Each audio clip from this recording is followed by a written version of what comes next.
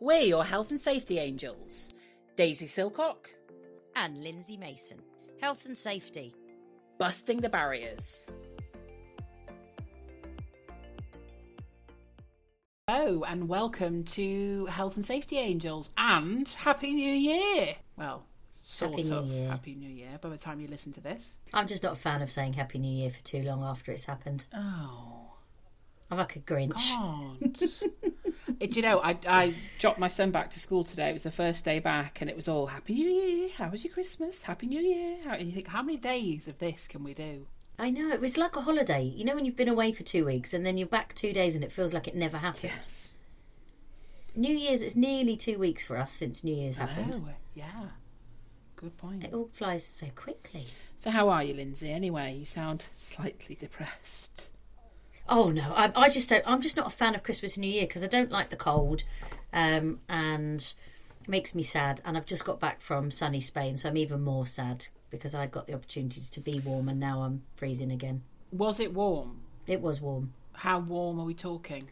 Beach during the day. Oh God. And you might need a hoodie in the evening. And when I say evening, I'm talking 10:30 at night when you're sitting out. Have I ever told you that I don't like you? I just like the sun. And so I will do what I can to be in it. And people always say to me, "Oh, you go on so many holidays." Yeah, but you don't see that I don't buy clothes, I don't buy shoes, I don't go to cinema, I don't go bowling, I ride a bike and walk my dog. It's all free. True.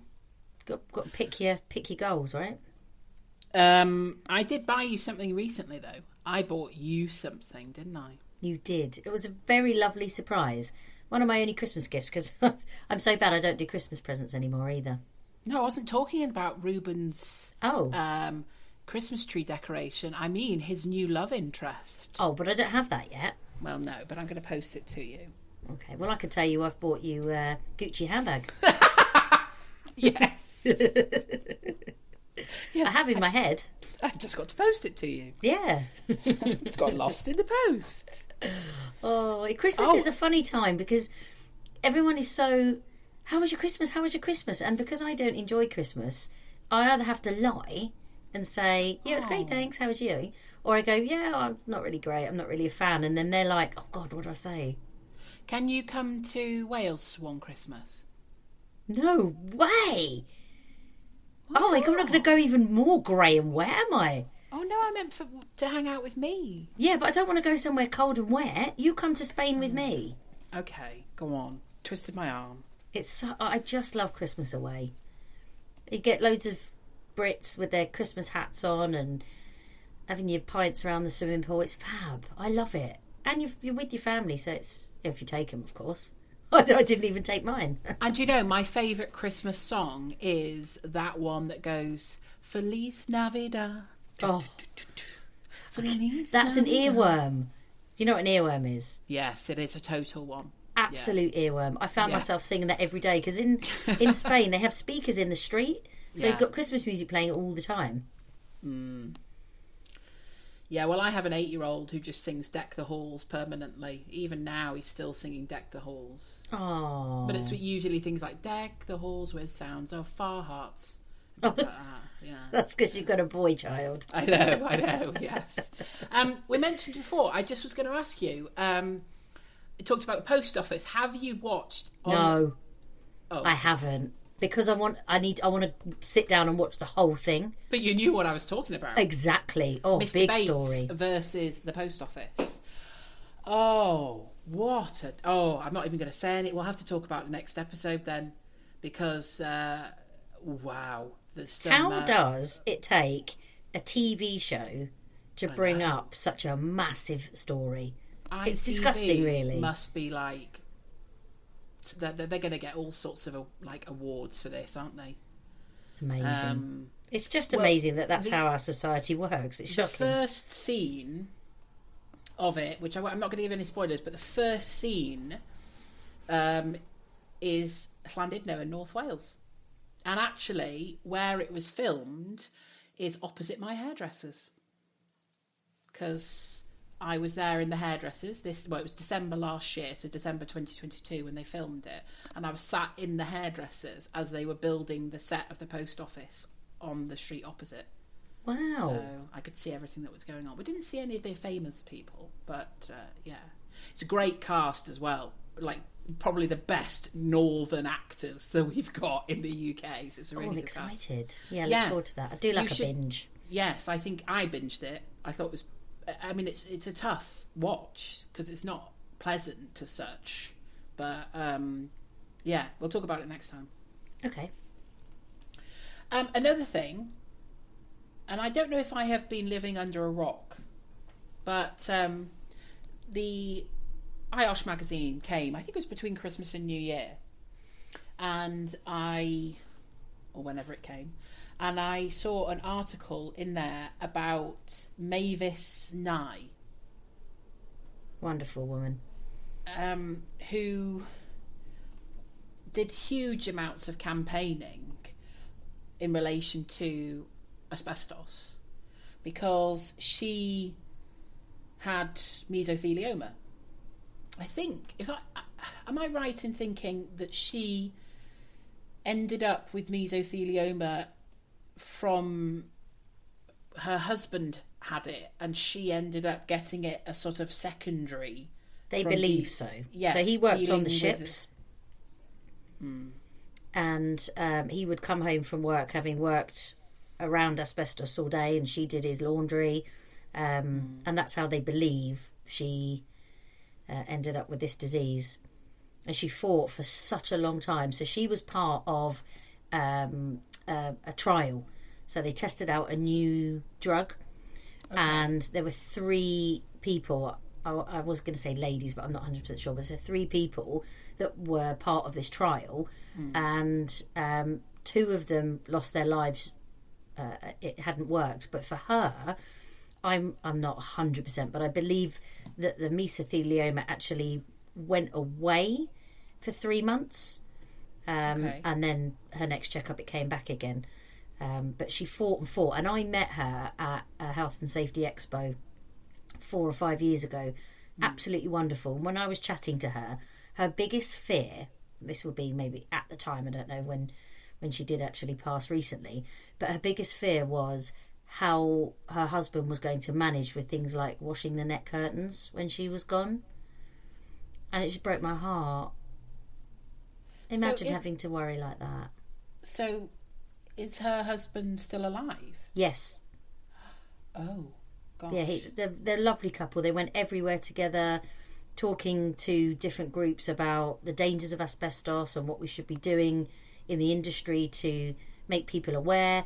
Even now, I don't think there are still people that don't truly understand the danger of asbestos. No. It's like anything, isn't it? It's one of those hazards that because it doesn't instantly kill you or injure you or harm you, it can be quite an uphill struggle to get people to actually understand how dangerous this is. But year on year, it kills more people than any other hazard in the UK workplace. So, well, I don't know if we've talked about this, but I am really passionate about our children being educated in health and safety before they go out to the workplace, because ultimately we're relying on the person that employs you to train you on certain hazards. And if asbestos is not a hazard in your workplace, you're not going to go through asbestos awareness training. So you could end up never knowing unless someone actually tells you. And some employers are fantastic, give great training courses and people are very knowledgeable. Then others either have very substandard training or none at all. I remember buying my first house when I was about 22, and we ripped out the entire house with absolutely no knowledge or skill. And I look back and think, God knows how much asbestos I was near. But I knew nothing about it at that age. No, exactly. So I think we instead of educating society, we rely on employers to do the educating for us. I just think it's really, really poor. So Mavis, she passed away in November of last year, and so our thoughts go out to her family, and she set up there was a foundation that was set up while she was still alive, which is the Mavis Nye Foundation. So MAVIS, Nye is NYE Foundation.com. So if you wanted to have a look, find out anything more about Mavis, or learn more about mesothelioma in general and asbestos related illnesses and such, you can always have a look on their website.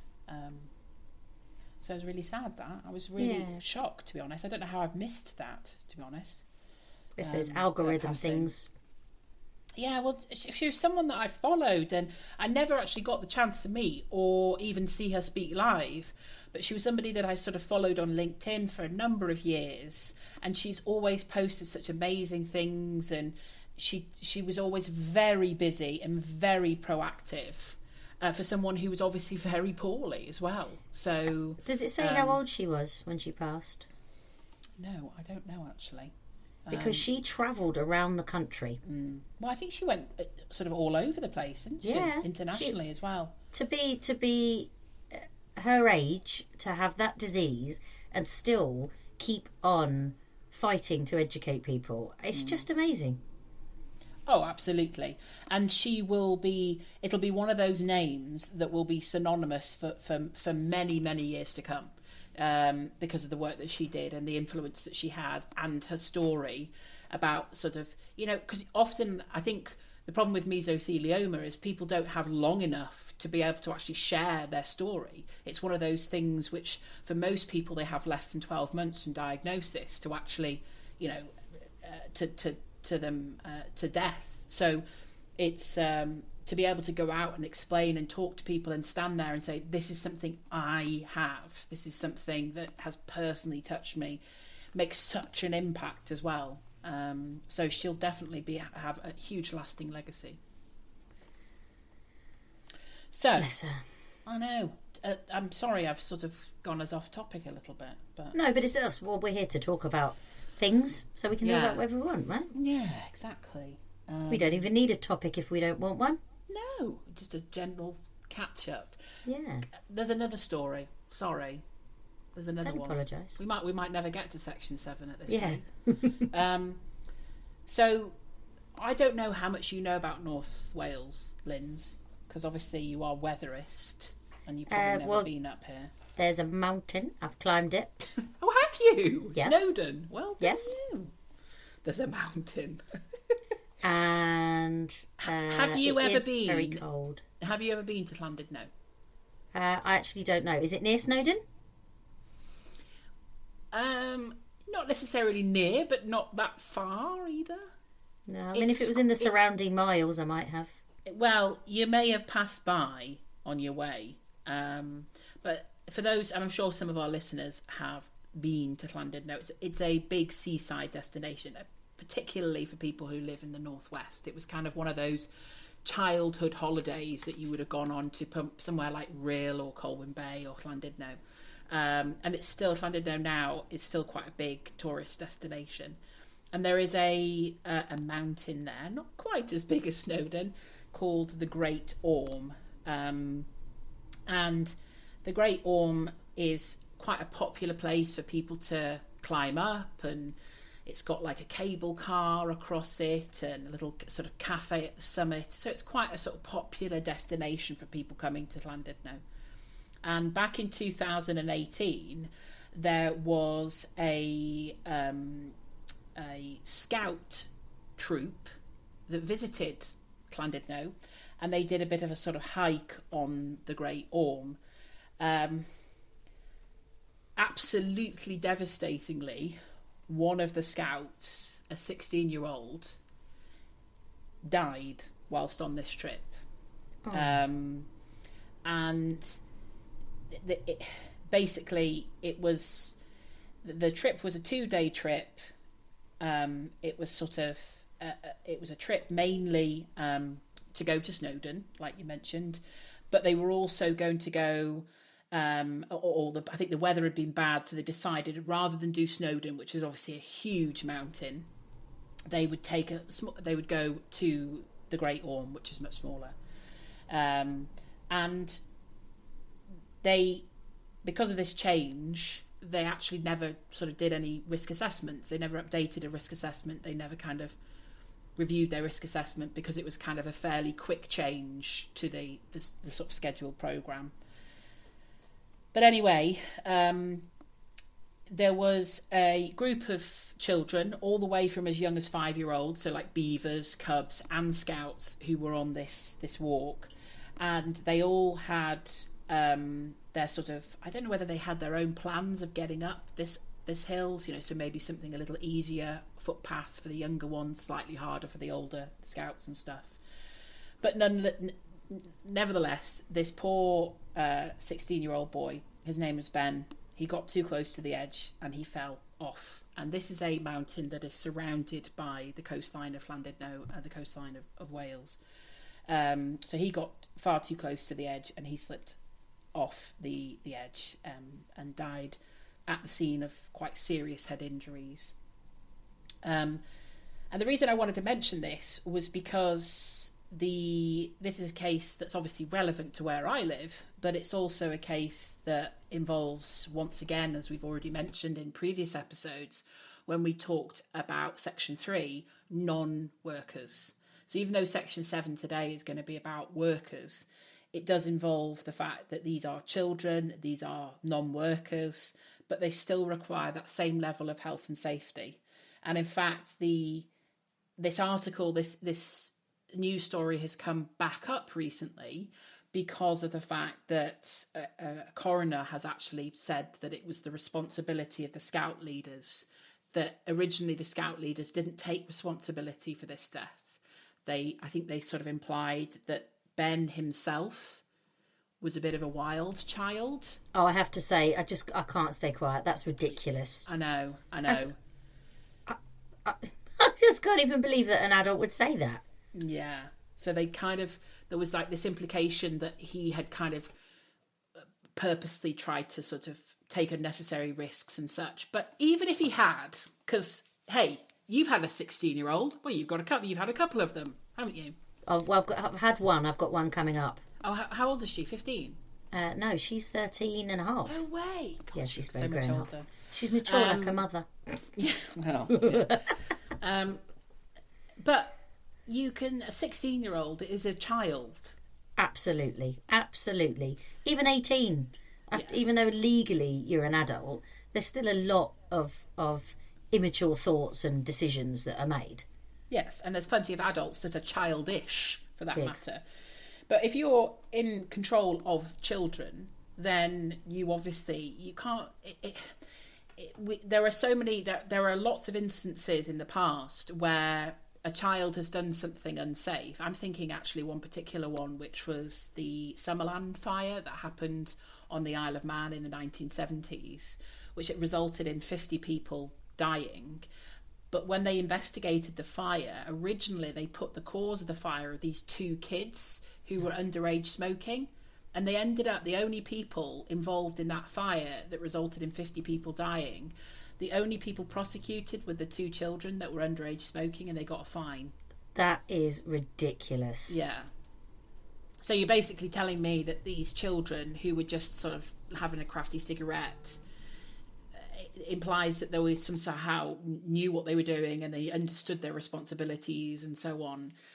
If this lad, obviously we don't know him or we don't know the scout troop, but we're going on the information that's provided. If this boy, Ben, had he been responsible enough to go climb up the Great Orme on his own, he would have been on there on his own. But guess what? He wasn't. He was doing a group activity. And my son is a cub. So they do all sorts of activities. They go camping. They do this. You expect the leaders of these organisations, who are volunteers, yes, but you expect those people to be loco parentis for you when they do these activities. I can one up. My mum's a guide leader. Ooh, is she now? So, and I pretty much put my house on it that my mum would say it is totally her responsibility to manage the children she takes. Yeah.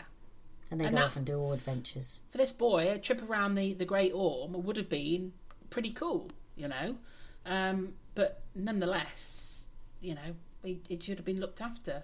And So I think it's taken, finally, the Scout Association has apologised to the parents of this boy for the comments they'd made about him being, this kind of wayward, wild child and goodness knows what.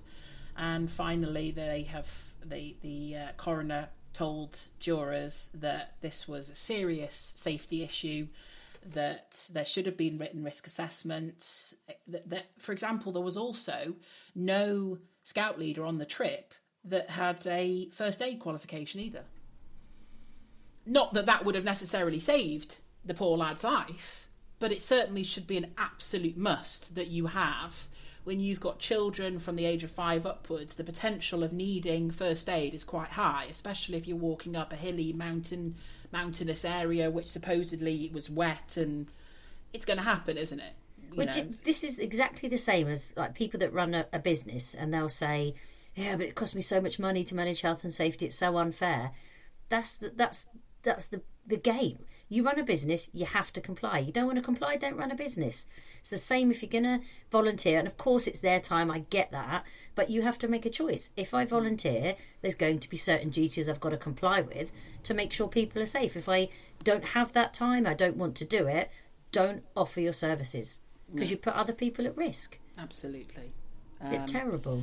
And that inquest is continuing on, so maybe we can update on that perhaps for our next episode or something like that. But I thought it was an interesting one because I think through the podcast, I know we've got these sort of topics that we focus on, but I think if something jumps out and I think, that's something that really does demonstrate another side of safety and the importance of safety, and we're talking about a 16-year-old boy here, and there should never have been, even if that boy had been doing something unsafe, the leaders that were in charge of that situation should have dealt with that and said, right, Ben, sorry, you're being silly. We've got to get you back to the bus. Yeah. We're going to have to take you home, or whatever the situation. We have to call the trip short because you can't behave safely or whatever. If that had been the case, they should have gone, right, let's stop this activity. It's not safe. Yeah, because that's absolutely. what we talk about. We talk about that in the workplace, stop and make safe. And we should apply that to any situation we're in, whether it's home, leisure, whatever. If you don't feel safe, stop what you're doing, make it safe. Yeah. Well, same as a supervisor. A supervisor has a duty because they are there to ensure that the rules are followed, complied with. They take people away from a situation if it's not complied with. My eldest, we call him Tricky Wolf because he can be a bit tricky. He wasn't allowed to go on the school ski trip because he had messed around a couple of times at school and got in trouble, and they said, we can't take you with because we can't allow that kind of behaviour to pop up when we've got 30 kids on a mountain in Austria. Precisely, because it's a risk assessment. Absolutely, and I agree. As much as it may have been unfair of him, they also have to consider themselves and everybody else that they've got with him. Absolutely, hence why I went totally agree. Because, it's not... Sometimes I think we feel so entitled as individuals that we should be able to do this, we should be able to do that. But actually we have to think about the larger group of people, how our actions will affect others. It's not just us. Absolutely. And does that slightly lead us on? Maybe absolutely does. 7? Although, just quickly, I was looking where Llandudno is. Oh, yes. And I was looking at all the other names, so I just want you to tell me if I'm right. There's a place called Rhyl. Rhyl. R-H-Y. Yes. Is that how you say it? Rhyl, yeah. Okay, then I've got Betwys Ye Coed. Is that right? Oh my God, the Welsh police are coming out. I don't mind that. Betwys Coed. Oh, okay. Which means something like river through the trees or something like that. I've definitely been to Blaenau Festiniog. Blaenau Festiniog. I've definitely been there. I know that rings a bell. And this one, Penrhyn Dewdraeth. Penrhyn Dewdraeth. Oh, which I don't even know if I'm saying that right now. Penny Grows. Penrhyn Dewdraeth, I think. Penny Groes. Groes, okay. And one more. This one. I'm going to try and do it with like a Fweli. I don't even know what you're saying there. Fweli. Does it begin with a P? Yeah, Pwll. Twelly. Pathelli. What do you mean, Pathelli? Pathelli. Well, with a PWL, is that a Yes. My goodness me. I know more Spanish than I do Welsh. The Welsh have their own alphabet as well, because they actually have a letter that is two L's together. So a letter of the Welsh alphabet is an L, but it's also a double L as well. So and that's that's the which a lot of people struggle to, because it's that's why we call it Llandudno. Yes, but it's actually it's good if you've got a lisp like me. It makes it easier, I think. Yeah, I just sort of spit all over everybody while you're doing it. I love it. Do you know what? Gilbert, my son, was singing a Christmas Welsh song in his Christmas play, and he was trying to teach it to me, and I think it's great. It's great. I said to him, "Do you realise that you can speak two languages?" He's like, "No, I can't." I said, "Yes, you've just sung in Welsh. Of course you can." So, yeah, I love it. Put that on his CV. I know. Well, it's a glorious sunny day. It's cold up here today, but it's absolutely a perfectly blue sky. So you're missing out being down in the south. But I'm going to Wales. You are. Yes, we need to plan our little celebratory trip, don't we? Yes. Aberfan. I don't know more where... on that later. Yes. South Wales, Aberfan is. Let me look. Right, Section 7 of the Health and Safety at Work Act. Well, we did actually lead into it because we are talking about people thinking that they're entitled. Yes, and but actually, then you randomly went, I know, how do you say all these Welsh names? At least I've learned something. Which is hard because I'm not Welsh, I'm English. So I try my best, and there's probably people listening going, oh, she's murdering those words. We're never listening to this podcast again. But it's always worth having a go, isn't it? Yeah. People respect you more if you at least try. It's like when you go to Spain, if you just say, adios, amigo. No, it's different. Something. No, if you don't get it right, they act like they have no idea what you're saying. No. And you have to put an accent on a letter, and then you get it right, and they go, oh, okay. And they know exactly what I'm saying. But when you try and speak Spanish, they just speak back to you in English. I find that as well. But I just think, well, at least I've tried. Yes. Hola, buenos dias. Don't ask me anymore, that's about all I've got. ¿Qué tal? Oh, yeah, but I don't know how to answer that. I could just say, okay. Yes. I've been doing Duolingo. I really struggle with learning languages. Oh, it's hard. It is really. For me, it's really difficult. I think it's a side of your brain thing, I think. Oh, well, we all know I've got issues there. Yes. Oh, no comment. Right, come on. So I've got Section 7 open. Yeah. So we're still under the Health and Safety at Work Act 1974. We're moving down to Section 7, which is general duties of employees at work. So it shall be the duty of every employee while at work to A, take reasonable care for the health and safety of himself and of other persons who may be affected by his acts or omissions at work. Love that. Straightforward, easy to say, totally says what it means. And Section B, as regards any duty or requirement imposed on his employer or any other person by or under any of the relevant statutory provisions, to cooperate with him so far as is necessary to enable that duty or requirement to be performed or complied with. So while there's a little bit of fuzziness in there, actually, again, it says exactly what it means. Yes, relatively. So if we start with the beginning, it shall be the duty. So you've got to do it. Must. Absolutely. No excuses. No reasonably practicable. You must do it. Mm-hmm. So you must take reasonable care for the health and safety of you as a person and of any other person, whether that's a colleague or a member of public or a visitor to your premises, who may be affected by what you do or what you fail to do at work. Yeah, so first of all, reasonable care.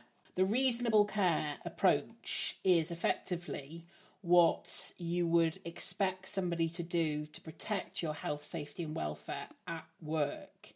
Now, so this is basically when we look at taking reasonable care, it's sort of almost what the social expectation would be for taking care to protect someone's well-being. So this is not purposely putting someone in harm's way. This is taking sort of reasonable precautions. So if you know somebody or something is unsafe, saying to somebody, don't do that, it's unsafe, that sort of thing. And of course they have to take their own health and safety, protect their own health and safety as well. So again, taking reasonable care to protect themselves. Because what this is basically saying is you just can't come into work and expect your organisation, your employer, to sort of parent you. You do have to look after yourself as well. So if you drive to work and you drive to work safely, following the speed limits, following the highway code, the expectation is you're going to continue to do that if you're driving for work as well. You're not suddenly going to go, well, my boss never told me and therefore I don't know what I'm supposed to do. It's sort of taking those reasonable precautions. We've got to set a benchmark of what an adult employee should be able to manage as a physically able, mentally able, that benchmark of you should be able to do this without needing any guidance, without needing a reminder. Maybe obviously we're supervised just to ensure that we're doing things, but people have got to have a basic level of expectation of what they should be able to do. Yeah. Otherwise, it would be chaos, wouldn't it? Yeah, absolutely. Now, interestingly, just to sort of contextualise this, because obviously we're talking about a piece of legislation here, which, of course, if we fail to comply with, we end up with the same sort of potential repercussions as any other piece of law that that we're required to adhere to. And actually, there aren't that many cases that have been brought against employees. It's a sort of fairly rarely used piece of legislation. I think because of this term reasonable care, I think I don't know whether there's a kind of lack of clear understanding, and so it's quite easy to kind of say, well, we did everything we could have done, etc., etc. I did everything that I believed to be reasonable. And so it's not a piece of law that is kind of widely used in terms of breaches. There was a case brought against a nursery manager a number of years ago under Section 7, and this was a particular case where a little girl, I think she was only I don't know, about 3 or 4 years old, or maybe even younger, and she died whilst in the care of the nursery, and there was the nursery the nursery worker was found guilty, but the nursery manager was also being tried for failings under Section 7. So the nursery worker was deemed to hadn't taken reasonable care to protect this child, whereas the nursery manager was not held individually responsible, whereas the individual nursery worker was. So I think it's a bit harder in some cases to pinpoint than perhaps some of the other pieces of law. And I think the reason for that is that in a lot of cases it needs a sort of expert really to say, is this reasonable, is this not reasonable? Well, the other problem is we're also individual, and when we talk about behavioural safety and we talk about people's values, people's beliefs, it's very difficult to set that finite standard of what a person should or shouldn't be able to do, because things that I'm able to do and understand will all have stemmed from what I've gone through in my life, what I've learned, the places I've been, the people I've met. And so someone that is my age, my weight, my height, sorry about that, will have a different knowledge base to me. So yeah, it's very, very difficult. And I think the other thing with this is, of course, remembering that this is where a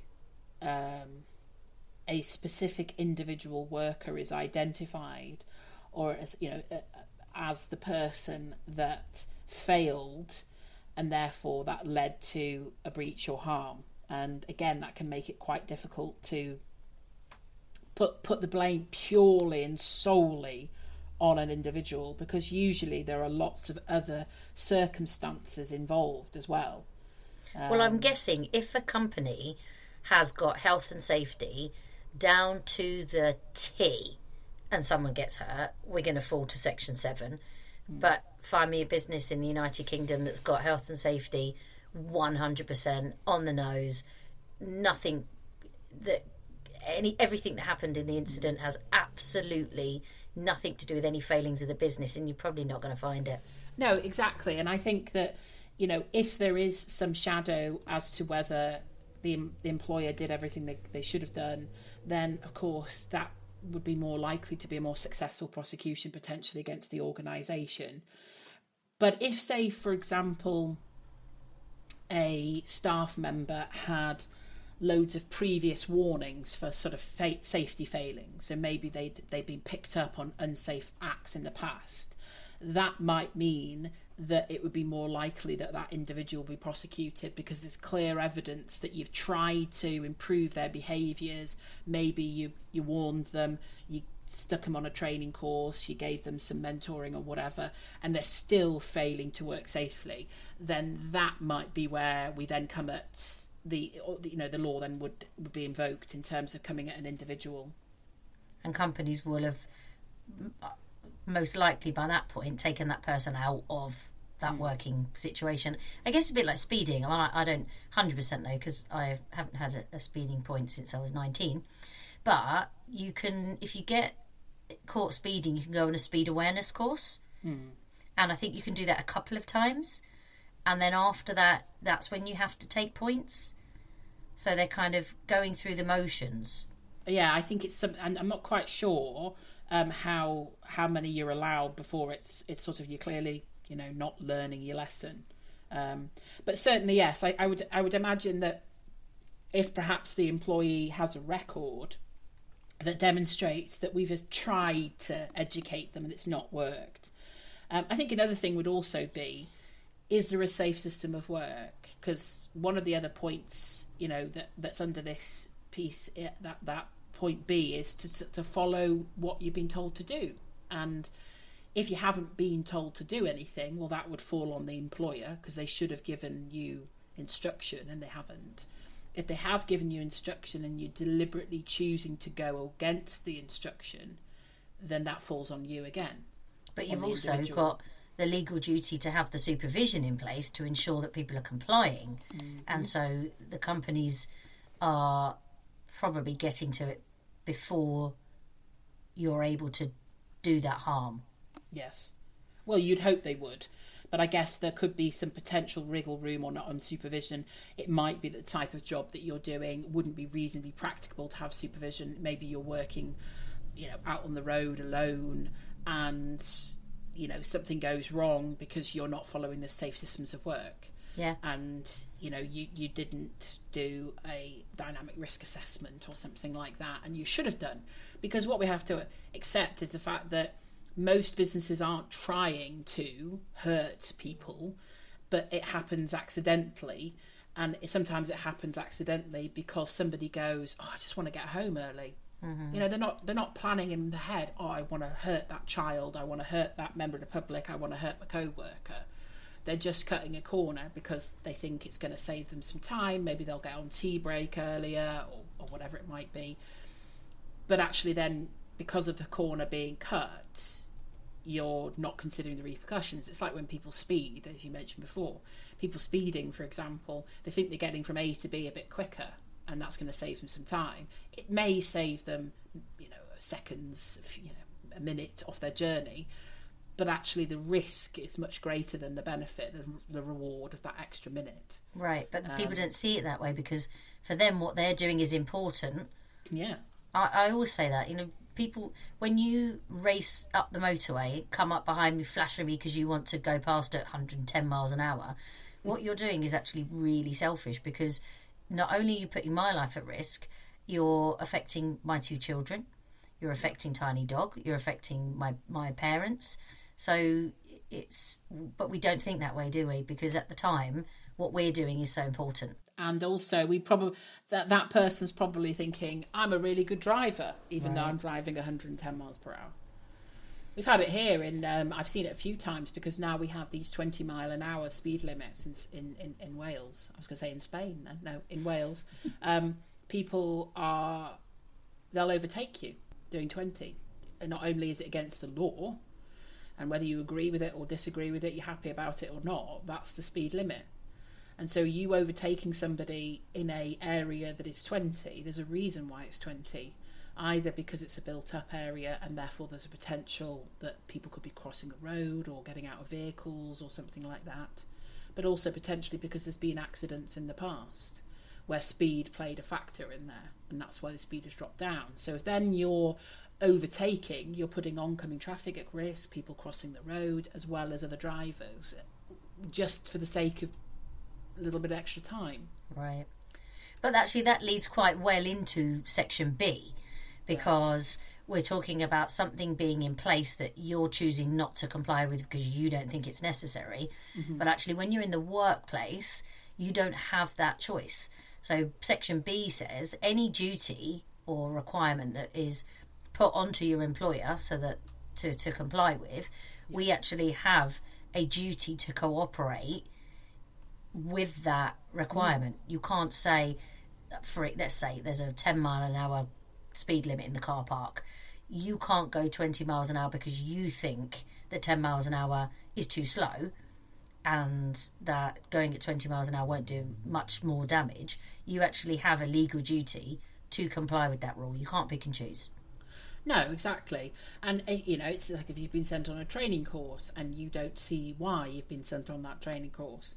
Well, obviously the employer has identified that there is either a risk or there's a concern, or perhaps there's a best practice standard that says go on a training course, and therefore that's why they're doing it. So the part, your part as an employee is to work in collaboration, is to sit there on that training course and to listen, to dare I even say actively engage, as a trainer. It would be lovely if people actually did that. But I sometimes wish that the employers could be a fly on the wall when they've sent delegates onto training courses, because some of the things that they do and they say, I remember having one course where I was teaching, and on the lunch break the worker actually thought it was appropriate to order themselves a pint of beer at lunchtime. And you're on a course, you're being paid, you're on company time. Would you normally order yourself a pint on your potentially yes. Right? Well, they might do, but I would think it was probably highly unlikely. And that but they just thought they were getting a day off work. Yeah. Well, it's not a day off work. This is part of your job duties as training. Actually, that's where companies should really pay a lot more interest in how their employees engage with the training course, because it tells you a lot about your staff that you probably don't see on a regular basis. Well, sometimes you get people who are just downright rude, and they are potentially, to me as a trainer, that's the first reflection I have of that company that they're representing. Yeah. And so you think, God, I want to work for them. They sound horrible. Yeah. But I've had this before where people go, I don't want to involve, they don't want to engage with activities, it's pointless, I don't want to do it. And you think, my word, what would your managers say? What would your supervisors say? Because ironically, of course, Linz, we get assessed, don't we, as trainers? Yeah. But we are rarely asked for feedback on the delegates. Very rarely. Very rarely. I mean, I do, if somebody has, like the person who drank the pint of beer, I did obviously feed that back, because that was just, that was shocking, to say the least, because I'd never experienced that before, as far as I was aware. but also it was it kind of it makes a point to all the other students on the course that if I just went, oh yeah, just fine, you know, get drunk, it's fine. What does that say to the rest of the students? Oh, it's fine. It's not really that serious, health and safety, you know. But training is. I was thinking about this yesterday actually. Training is such a big part of compliance. If you're going to send an employee on a training course so that they can be a part of helping you to meet your legal requirements or duties that are imposed on you, why do we send them on training courses with random people? Why do we book a training course because the course is titled What We Want and actually have no idea who's going to be delivering it? It's we could deliver an IOSH Managing Safely. You could deliver one, I could deliver one, and we could have 2 other people deliver them. And it would be really interesting to see what those 4 groups took back from that training course. Because if you're giving the content but not looking at who's delivering it, how they're delivering it, I'm sure that you would have a massive range of what people took away from that course. Oh yeah. Apart from me and you, because we're very much alike in how we are. But it's such a big part of compliance. We always say, how can you expect people to do a job safely if they aren't trained on how to do it? So they send them on the training course. They get a shiny certificate and they go, oh, well, they've done it. They must be competent. And it was delivered by someone that hates their job. They've been training for 30 years and they can't bear it anymore. Their people skills have dropped through the floor. And yet we think that that's okay because they went on a course and they got a certificate. But people can't comply if they don't have the right level of training. No, exactly. And I think the sort of takeaway for this, if you're sat there listening as an employee, is the basic premise that you aren't off the hook. You know, you have that responsibility to do what your employer has asked you to do, to look after yourself, to work together, you know, and to try and keep others and yourself safe, you know, not unnecessarily taking risks. If you know that there is a procedure, or if you know that something doesn't feel safe, as we've already discussed, stop it, check, ask, speak to somebody. And even though, as I've mentioned at the beginning, prosecutions under Section 7 are rare, it does happen.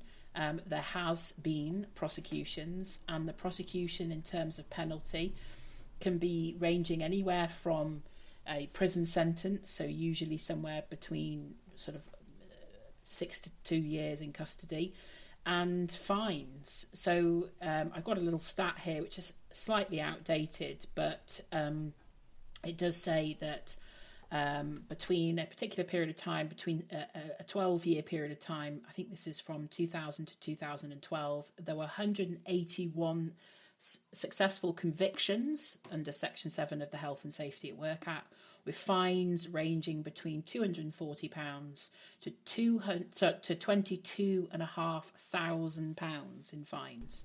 That's a lot of money. But I think the important thing here is we shouldn't be looking at the law and saying that we want to comply with it because we might get prosecuted. We know there's not that many prosecutions. The law's not made up. No one sat down and said, oh, shall we do a Section 7 just because we feel like it? They've done it because they recognise that people play a part in ensuring that the health and safety management system works. So the law's there because we know there's a risk. So we should be complying for the fact that we know it's important to comply, not complying because we don't want to get prosecuted. Yeah. So it's not written on the back of a matchbox just because someone was bored one day. No. People play a massive part in ensuring that the system that the company have created can actually be carried out. I get, dealing with face masks, I get a lot of people saying, can't I just sign a piece of paper to say I'm all right not to wear the mask? Number one, why would you do that? You could potentially be breathing in a cancer-causing dust.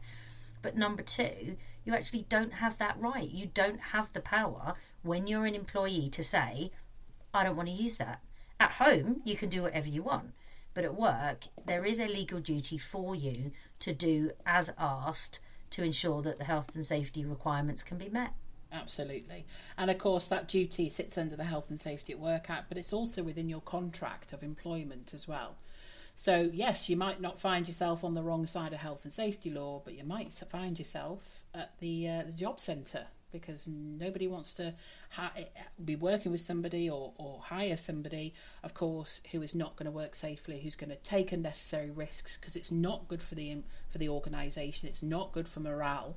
There are so many other repercussions. So even if you don't find yourself, like so many others have in the past, ending up in court, this might still be a significant impact on your job and your job prospects if you don't follow these things. It's also a society thing as well, don't you think? So yeah. Having children, we both do the best we can to lead by example. It's the same in the workplace. If you've been working for 30, 40 years and you think that these control measures are boring and unnecessary, then you get a new starter, 19, 20 years old, very motivated in terms of health and safety because we've got better education now. They turn up, high-vis, hard hat, face mask, and you go, oh, mate, we only wear that when health and safety turn up. That youngster now goes, oh, yeah, okay, I'm not going to wear it either. I mean, imagine if you knew that someone was saying to your kids, just run across the road, don't worry, it'll be fine. We only cross properly when our boss is here.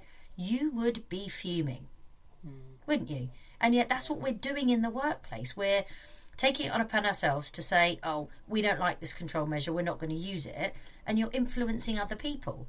And it's atrocious, but we don't see it that way because we've got this twisted mindset now that health and safety is there to be a pain in the rear, where we've got to start changing it up and saying, actually, we all play a part. Every single person should be leading by example and setting a standard for other people. Yeah. And talking about the case that we spoke about at the beginning about the sort of Scouts group and the young lad that died there, the reason we talk about these cases, and we've talked about all sorts of cases over the months that we've been doing the podcast, is because it's trying to make it real. It's trying to remind everybody that there are real people that are being affected, that this isn't something that me and Lindsay are just going, well, let's just get on our bandwagon and talk about this because we find it fun. We're also trying to diligently improve everybody's working lives and also educate people so that they can see that this is really happening.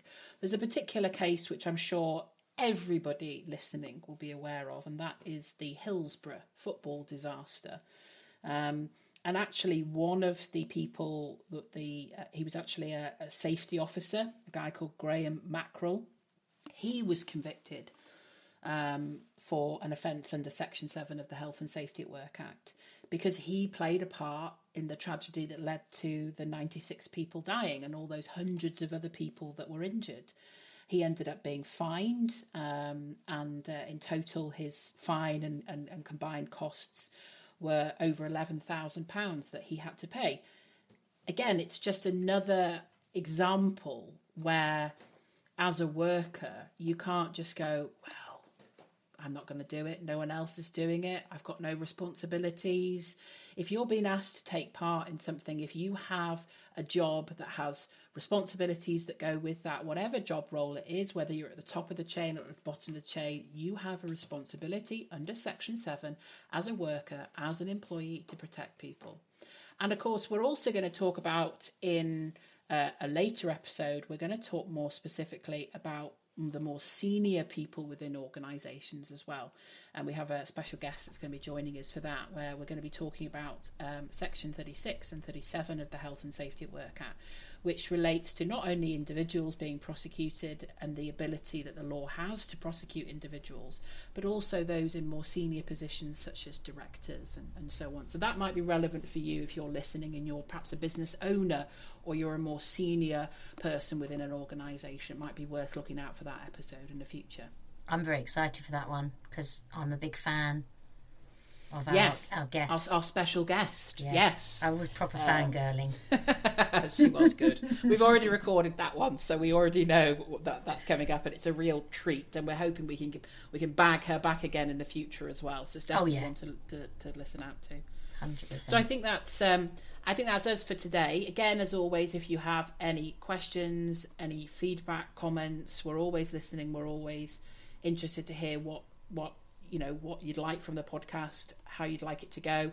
And of course, if you want to join us, we'd love to hear from people such as business owners, because we'd love to get your take on this, and perhaps we can do a sort of a little bit of a support Q&A session or something like that. So if you've got any questions, queries, anything like that, please get in touch with us. The best way is probably through Instagram or via our email, which is...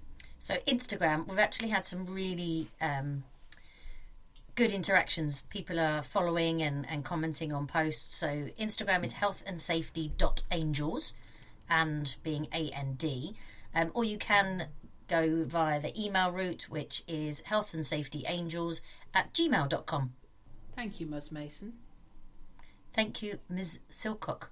That was a bit of a delay. I was just having a sip of water. I was trying to unmute myself.